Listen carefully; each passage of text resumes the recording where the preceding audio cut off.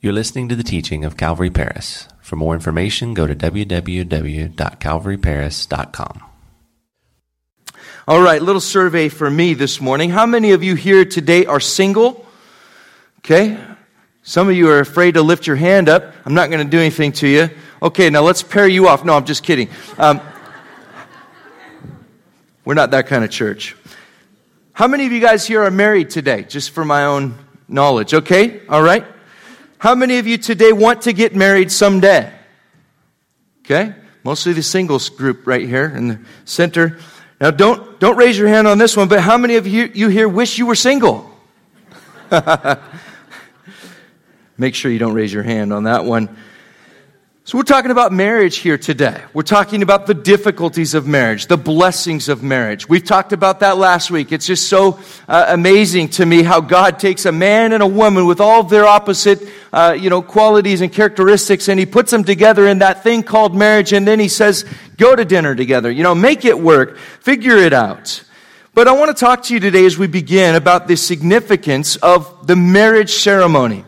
You see, I believe that the marriage ceremony, in so many respects, has lost its significance to us today. The symbolic layout of the marriage ceremony. And I've got a picture I wanted to show you guys of Rebecca and I's wedding while I talk about the layout of a wedding ceremony. And I just snapped that out of our album this morning. That's why it's so bad quality. But the layout, as you can notice, it starts with the seating, and the seating there is usually family members in the front. The privileged family members of both families there have the rows reserved for them in the front, right? Then you've got the layout of the altar in relation to the groomsmen and the bridesmaids. And so as you go from the back to the front, you're progressing through friends to family to best friends, the ones that support you and are around you, the groomsmen and the bridesmaids. But then you go beyond that, and at the very front of a wedding ceremony, you have the altar, don't you? And it is at that altar where or the canopy, some people use a canopy, but there are three people inside of that canopy or that altar, and they form a circle. And I like to call it a sacred circle. You have the bride, you have the groom, and you have the pastor who represents God. He represents God's presence in that marriage ceremony. Now, I call that circle the circle of oneness, or again, the sacred circle. And I believe that although the presence of God is everywhere all at once, He is especially blessing that circle of oneness, that circle that is sacred in the presence of God. That circle represents unity, the new unity that God is creating between a man and a wife. It represents the circle that the new family is going to come out of, is going to be brought into existence with all of its hopes, with all of its dreams, with all of its even mistakes, and yes, failures too. All that happens within that circle of oneness is taking place on a stage that has God the Father, God the Son, and God the Holy Spirit as its audience. No matter what mistakes might be made, no matter what failures might occur, any marriage and any family can be sure of one thing: the grace of God ready to be poured out upon them and to bless them the moment that they seek Him, the moment they ask Him, the moment that couple or that family will humble themselves. They will resist the devil and draw near to God. That family, that circle, that marriage, it will find that God's presence is near, that His sacred blessing is upon that circle of oneness, and that He desires to do good to the man and to the woman and to the children that they have created within that circle of oneness. Sometimes it takes a while. Sometimes it means that you're going to have to be transformed into the image of Christ before God's changes can take place. But that circle, guys, never forget it. It is a sacred place and it is holy before the Lord. And once it is forged in the presence of God, it is not meant to ever be broken. God's greatest plan for your life is your holiness, not your happiness. And that's our theme this morning. We should have a slide for that. God's greatest plan for you, then, is not necessarily your happiness. A lot of people get this confused. They think that God exists like a piñata in the sky. You beat him a little bit and candy comes out. You know, the good stuff is supposed to come out. You're supposed to get what you wanted. You're supposed to get the sweet stuff. But listen, that's not the way it works. God's greatest plan for your life is developing your character, your holiness, and his happiness is not his first concern. Let me explain that. Am I saying that you'll never have happiness? Well, no, of course not. No way. I know in my own marriage, I've had some of the happiest moments of my life with my wife, Rebecca. But remember that happiness is temporary. If we find ourselves walking in God's will, we'll have no greater joy. And we will often find that happiness is a result, but happiness is only temporary. Joy is eternal. Happiness is temporary. It's about this sacred circle, which represents marriage, that Paul is talking to us in chapter 7 of 1 Corinthians. Let's pick it up in verse 10. Read verses 10 and 11 with me. Now, to the married I command. Note that word now, to. Paul is here signaling to us he's answering another question. This is another question that came up from the church in Corinth. So now he's addressing it. It says, now, to the married I command, yet not I, but the Lord. A wife, is not to depart from her husband. But even if she does depart, let her remain unmarried or be reconciled to her husband. And a husband is not to divorce his wife. So our first point for the message today is that for believers in a marriage relationship, there is no divorce. There's no D word, okay? Don't even bring it up. Now, I want to remind us here again, contextually, Paul is answering this series of questions from the Corinthian church. He's speaking specifically here about two believers in a marriage, although he will address other situations in a moment. And apparently the question seems to be posed here from the perspective of a woman who is desiring to divorce or separate from her husband. Why? In order to be more spiritual. Remember the issues that Paul was dealing with the Corinthian church. There were two of them. The first was dualism. Hey, my inner spirit, it's the real me. It's pure. It's untouchable.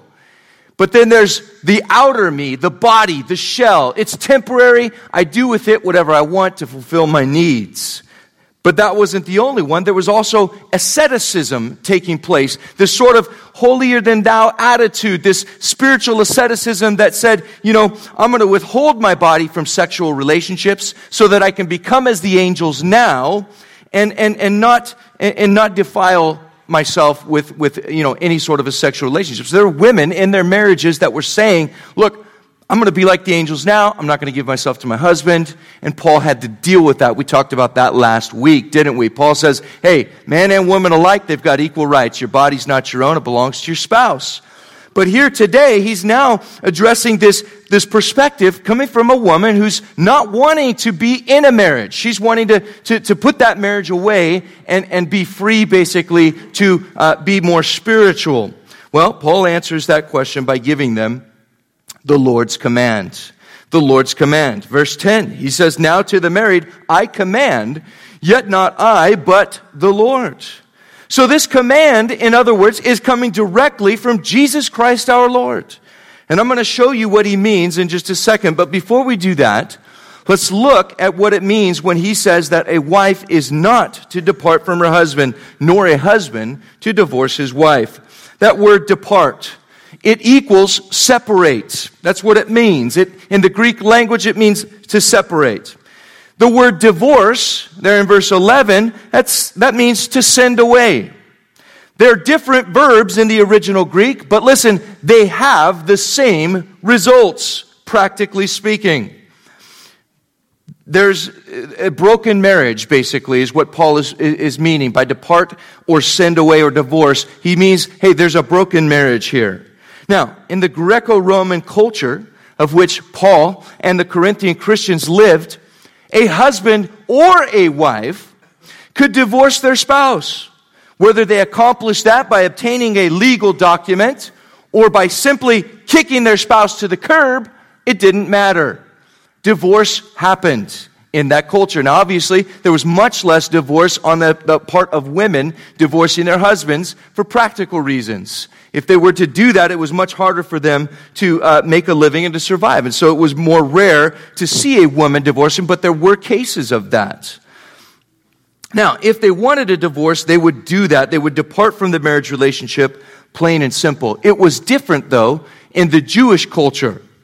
In the Jewish culture, it was the man who alone was seen as having the rights to divorce.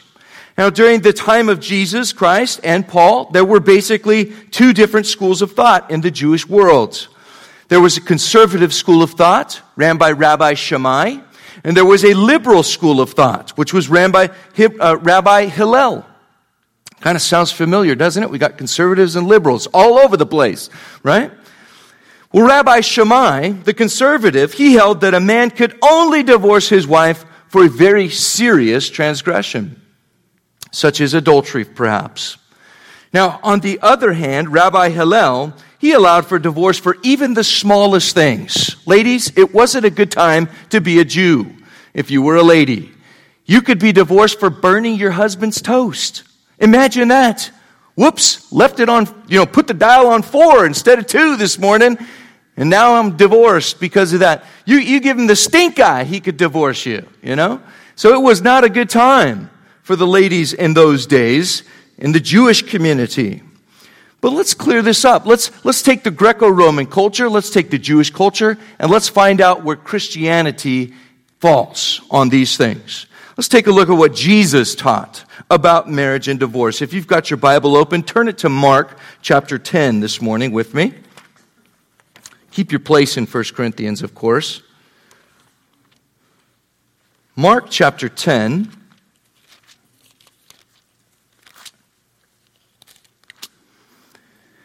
We're going to read verses 2 through 12.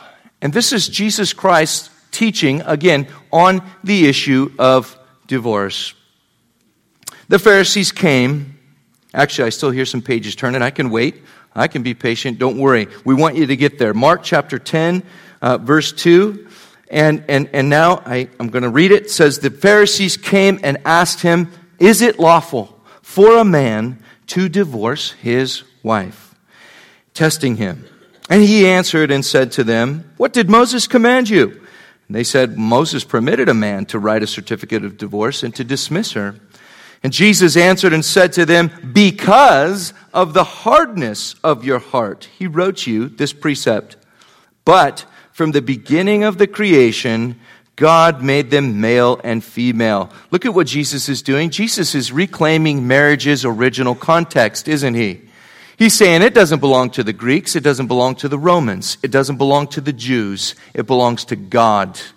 And he's the one that created marriage. And in the very beginning, he made them male and female. Men and women, what a beautiful picture of God's love for you, whether you're a man, whether you're a woman. He sees you as equals. He created you as equals. Now, he has established roles within the family unit and within his holy church. But that is all for the purposes of functioning in his plan. But God created them male and female, he says. In verse 7, Jesus continuing says, for this reason a man shall leave his father and mother and be joined to his wife, and the two shall become one flesh. So then they are no longer two, but one flesh. Therefore, what God has joined together, let no man separate. In the house, his disciples also asked him again about the matter. They wanted to clear up something here. That was a heavy teaching, they said. So they asked him about it. And he said to them, whoever divorces his wife and marries another commits adultery against her. And if a woman divorces her husband and marries another, she commits adultery. Notice that Jesus doesn't he's equating the same principles to the man and to the woman in that marriage relationship. People always want to talk about Christianity being male chauvinistic. Totally not reading their Bibles, not studying the Word. We see that God very, very much sees men and women on equal footing within this marriage relationship. Now, this is why Paul says, though, in 1 Corinthians chapter 7, verse 10, if you want to flip back there, this is why he says, this is not my command, but this is coming directly from Jesus Christ our Lord. So Paul makes it very clear there is to be no divorce for believers in a marriage.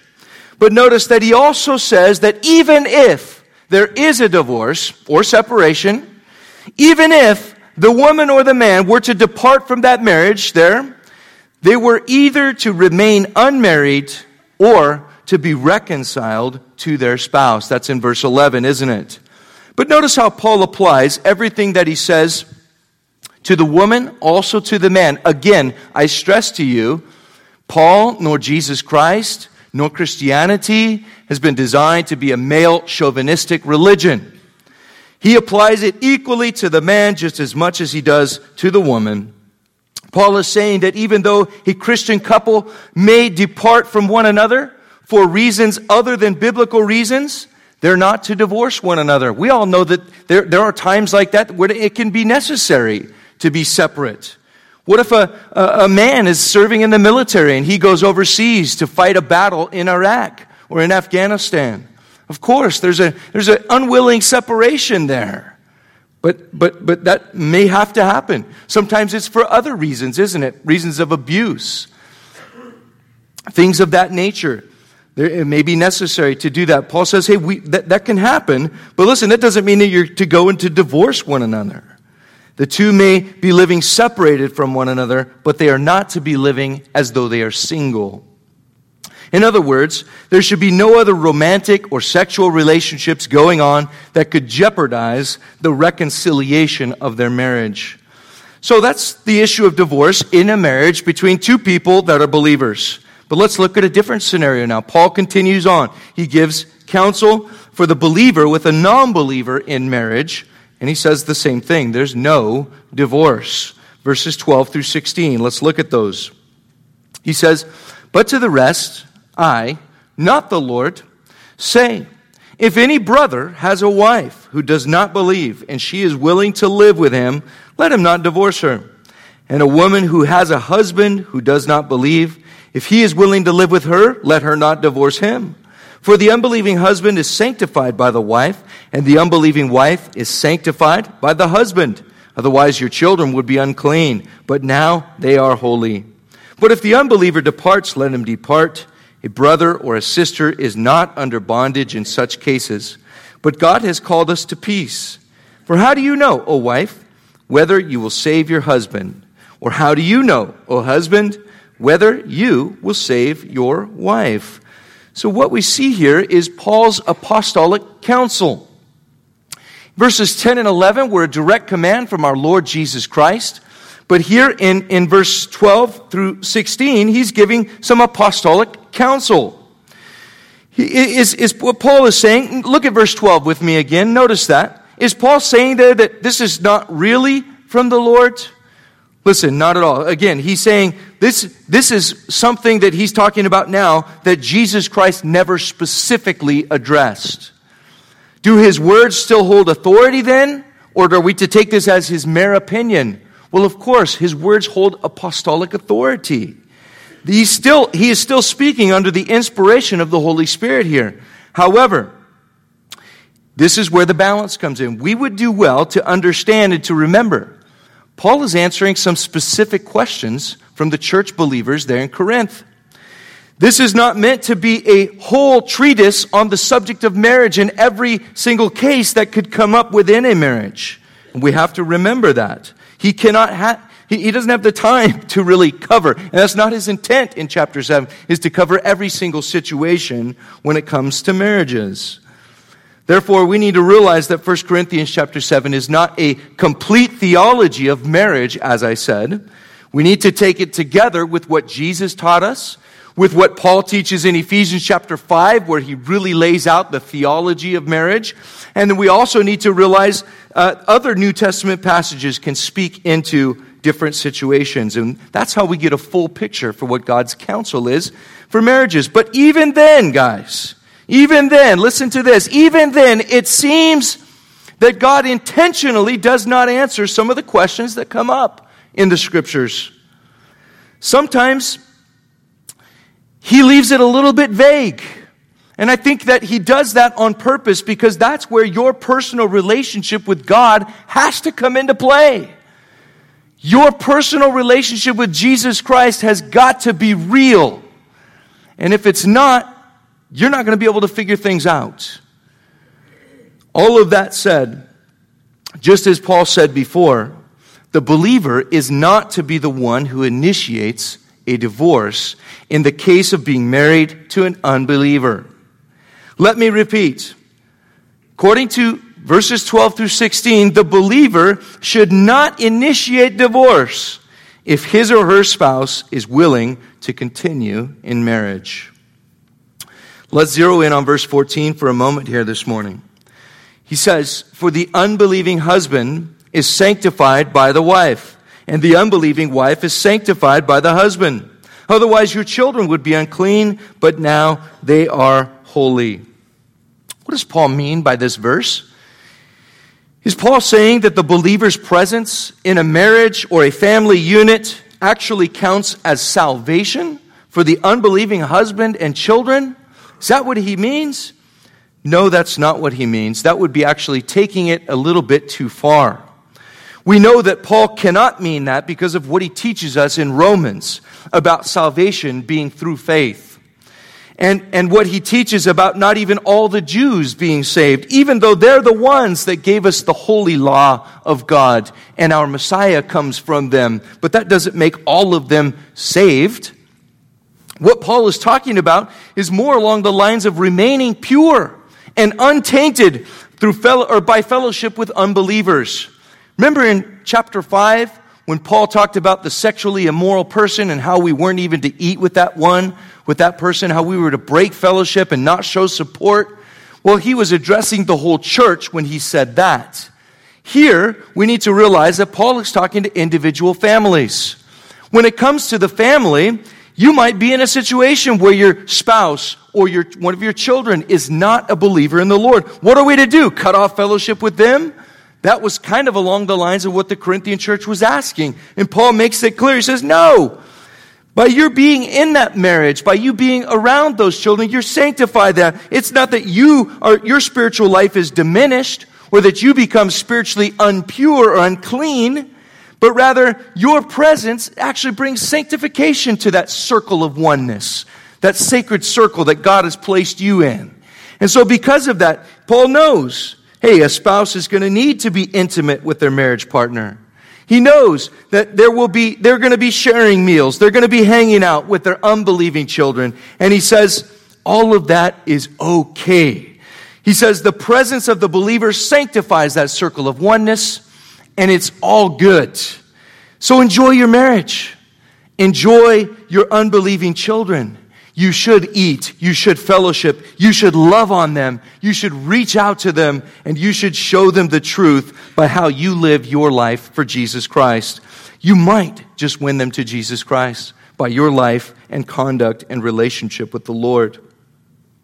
Now, Paul's teaching here connects us with the teaching of our Lord Jesus Christ. I want to take a minute this morning to share it with you guys here for clarity. There are basically only two specific grounds under which God recognizes a divorce. The first is when there has been sexual immorality, and you can see it there on the screen.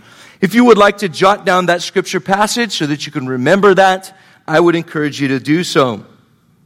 The second reason is when a believing spouse is abandoned or deserted by an unbelieving spouse. And that scripture is what we've just read and talked about here in 1 Corinthians chapter 7 and verse 15. And that being said, I want to say this. God does not recognize divorce on any other grounds, even if the state does, than these two reasons right here. So if God doesn't recognize a divorce because there aren't biblical reasons, then Paul is saying that the individual is not free to remarry. They may live in a separated condition, but they can only be reconciled to their former spouse. Guys, I say that with hope and joy and a spirit of believing and trusting in the Lord for miracles, because He can do miracles. He can do miracles, and I have seen Him do miracles. Don't despair. But we have to remember what Jesus tells us. In Matthew chapter 19 and verse 9, He says to us, I say to you, whoever divorces his wife except for sexual immorality and marries another commits adultery. And whoever marries her who is divorced commits adultery. That's hard and heavy teaching, especially in today's Western culture. It's very difficult for some people to accept, but it doesn't change the fact that Jesus taught it. It doesn't change the fact that this is God's will. It was so hard for the disciples to hear that they immediately reacted. In Matthew chapter 19 and verse 10, His disciples said to Him, if such is the case of the man with his wife, it's better not to marry. Why did they say that? I'll tell you why they said that. Because they understood exactly what Jesus was saying. And it was heavy. Jesus was instructing them that in the case of married believers, only in cases of sexual immorality was there, this opportunity, or where God would recognize a divorce. Not even an opportunity. It's to be the last thing after reconciliation is sought. His disciples understood that, and they said, God, who's going to get married then? They understood. More Christians need to understand Jesus today before we enter into that circle of oneness, that sacred circle in the presence of a holy God. We need to understand His will concerning our marriage. There was a judge of the Common Pleas Court in Cleveland, Ohio. His name was Chief Justice Emeritus Samuel H. Silbert. He had presided over more than 3,000 divorce cases. And Judge Silbert said this. He said, marriages need more solemnity and dignity. They should take place in a church, if it's possible. Certainly, elopements and running into a city hall for a quick ceremony should be forbidden. I advocate a 6 months cooling off period before either marriage or divorce. No one should marry before 21. I think the most horrible thing parents can do to their children is to allow early, steady dating. Not Scripture, just a judge, okay? Take it or leave it, however you would like. But I like that. A 6 month cool down before getting married. And a 6 month cool down before going through with a divorce. That 6 month period should be used to seek godly counsel. If you're getting married, you need to seek out biblical premarital counseling from your pastor. And if you are thinking of getting a divorce, you too need to seek out biblical marital counseling from your pastor. What's so sad is that many people don't have a pastor. Or if they do have a pastor, they don't view him as the one that they should go to. Let's wrap up our time this morning with the third and final point. Paul's counsel for everyone. Married, single, divorced, and remarried, this is for everyone right here. He wants you to remain as you were when God called you. Check out verse 17. But as God has distributed to each one, as the Lord has called each one, so let him walk. And so I ordain in all the churches. Was anyone called while circumcised? Let him not become uncircumcised. That would be kind of hard anyways. Was anyone called while uncircumcised? Let him not be circumcised. Praise the Lord. Circumcision is nothing and uncircumcision is nothing. But keeping the commandments of God is what matters. Let each one remain in the same calling in which he was called. Were you called while a slave? Do not be concerned about it. But if you could be made free, rather use it. For he who is called in the Lord while a slave is the Lord's freedman. And likewise, he who is called while free is Christ's slave. You were bought at a price. Do not become slaves of men. Brethren, let each one remain with God in that state in which he was called. Guys, as we wrap up the message this morning, this is our guiding principle for everyone, okay? This is our guiding principle. Whether you're divorced and remarried to someone else, whether you're separated, whether you've never been married, all, Paul says, are to keep on following Jesus right now and living in peace. This guiding principle, it's connected back to verse 15. If you look at verse 15, Paul says that we're to seek peace. There in verse 15 he says, but if the unbeliever tries to let him depart, a brother or sister is not under bondage in such cases, God has called us to peace. What is he talking about here? The guiding principle is he's talking about that God's gospel message, the gospel of Jesus Christ, is God's call to every single one of you. And that gospel message will lead you in a path of seeking peace. It will lead you to peace. That means that we're to do our best to live peacefully with all men and women as much as it is up to us. We're to seek for peace. Paul wraps up his thoughts with this principle that we're to continue in our relationship with Jesus Christ in whatever state you're in. God calls you, first of all, to be in Christ. Note that. That calling, again, it's related to the gospel. God's call is for everyone in the world. That's how big our God is. He wants all to be saved. He calls all to be saved. He loves you. He loves you so much, He sent His Son, Jesus Christ, to die for you. He has a plan for you. And if you're like me, you've probably messed up His plan at some time in your life. Or you think you've messed it up. You've made mistakes. You've failed. You've done things that weren't God's perfect will. But listen, that doesn't change God's call on your life. His call remains. And He calls you, secondly, within a social setting. Thirdly, God's call to the gospel on your life is more important than, one, that social setting that you're in. And two, it's more important than whether or not you make an immediate change to that social setting. And let me clarify, aside from setting aside sin, right? It's not God's will that you would live on in sin. So you depart from sin, you turn from sin, but your social setting is not what's most important in your life. It's your call to follow Jesus. So church, this is where we can square up with those who have made mistakes in the past. You may be here this morning. This may have been a very difficult message for you to listen to because of all of the things that are in your past, the things that have happened in your life, whether to you or whether you were the perpetrator of those things. You may have made a mistake. You may have failed in a former marriage. You may be in a place now where it is impossible to go back and to be reconciled to a former spouse. Or you might be in the other boat.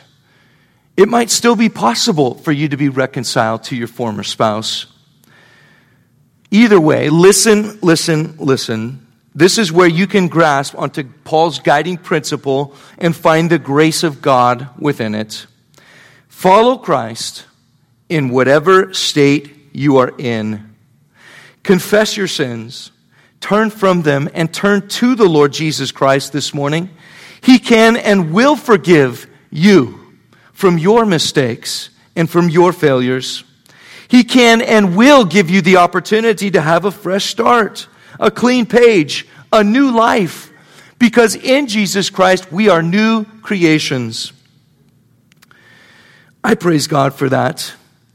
I pray that you would allow God's grace this morning to relieve your fears.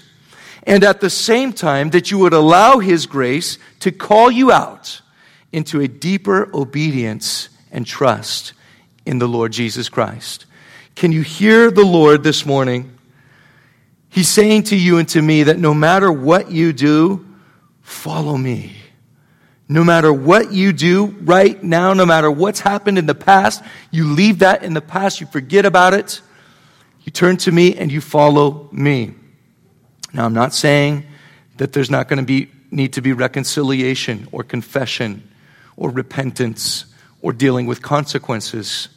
But I am saying that we need to hear the Lord's voice in our lives right now, where we're at. Have you responded to his calling, his gospel? He's calling you. Let's pray.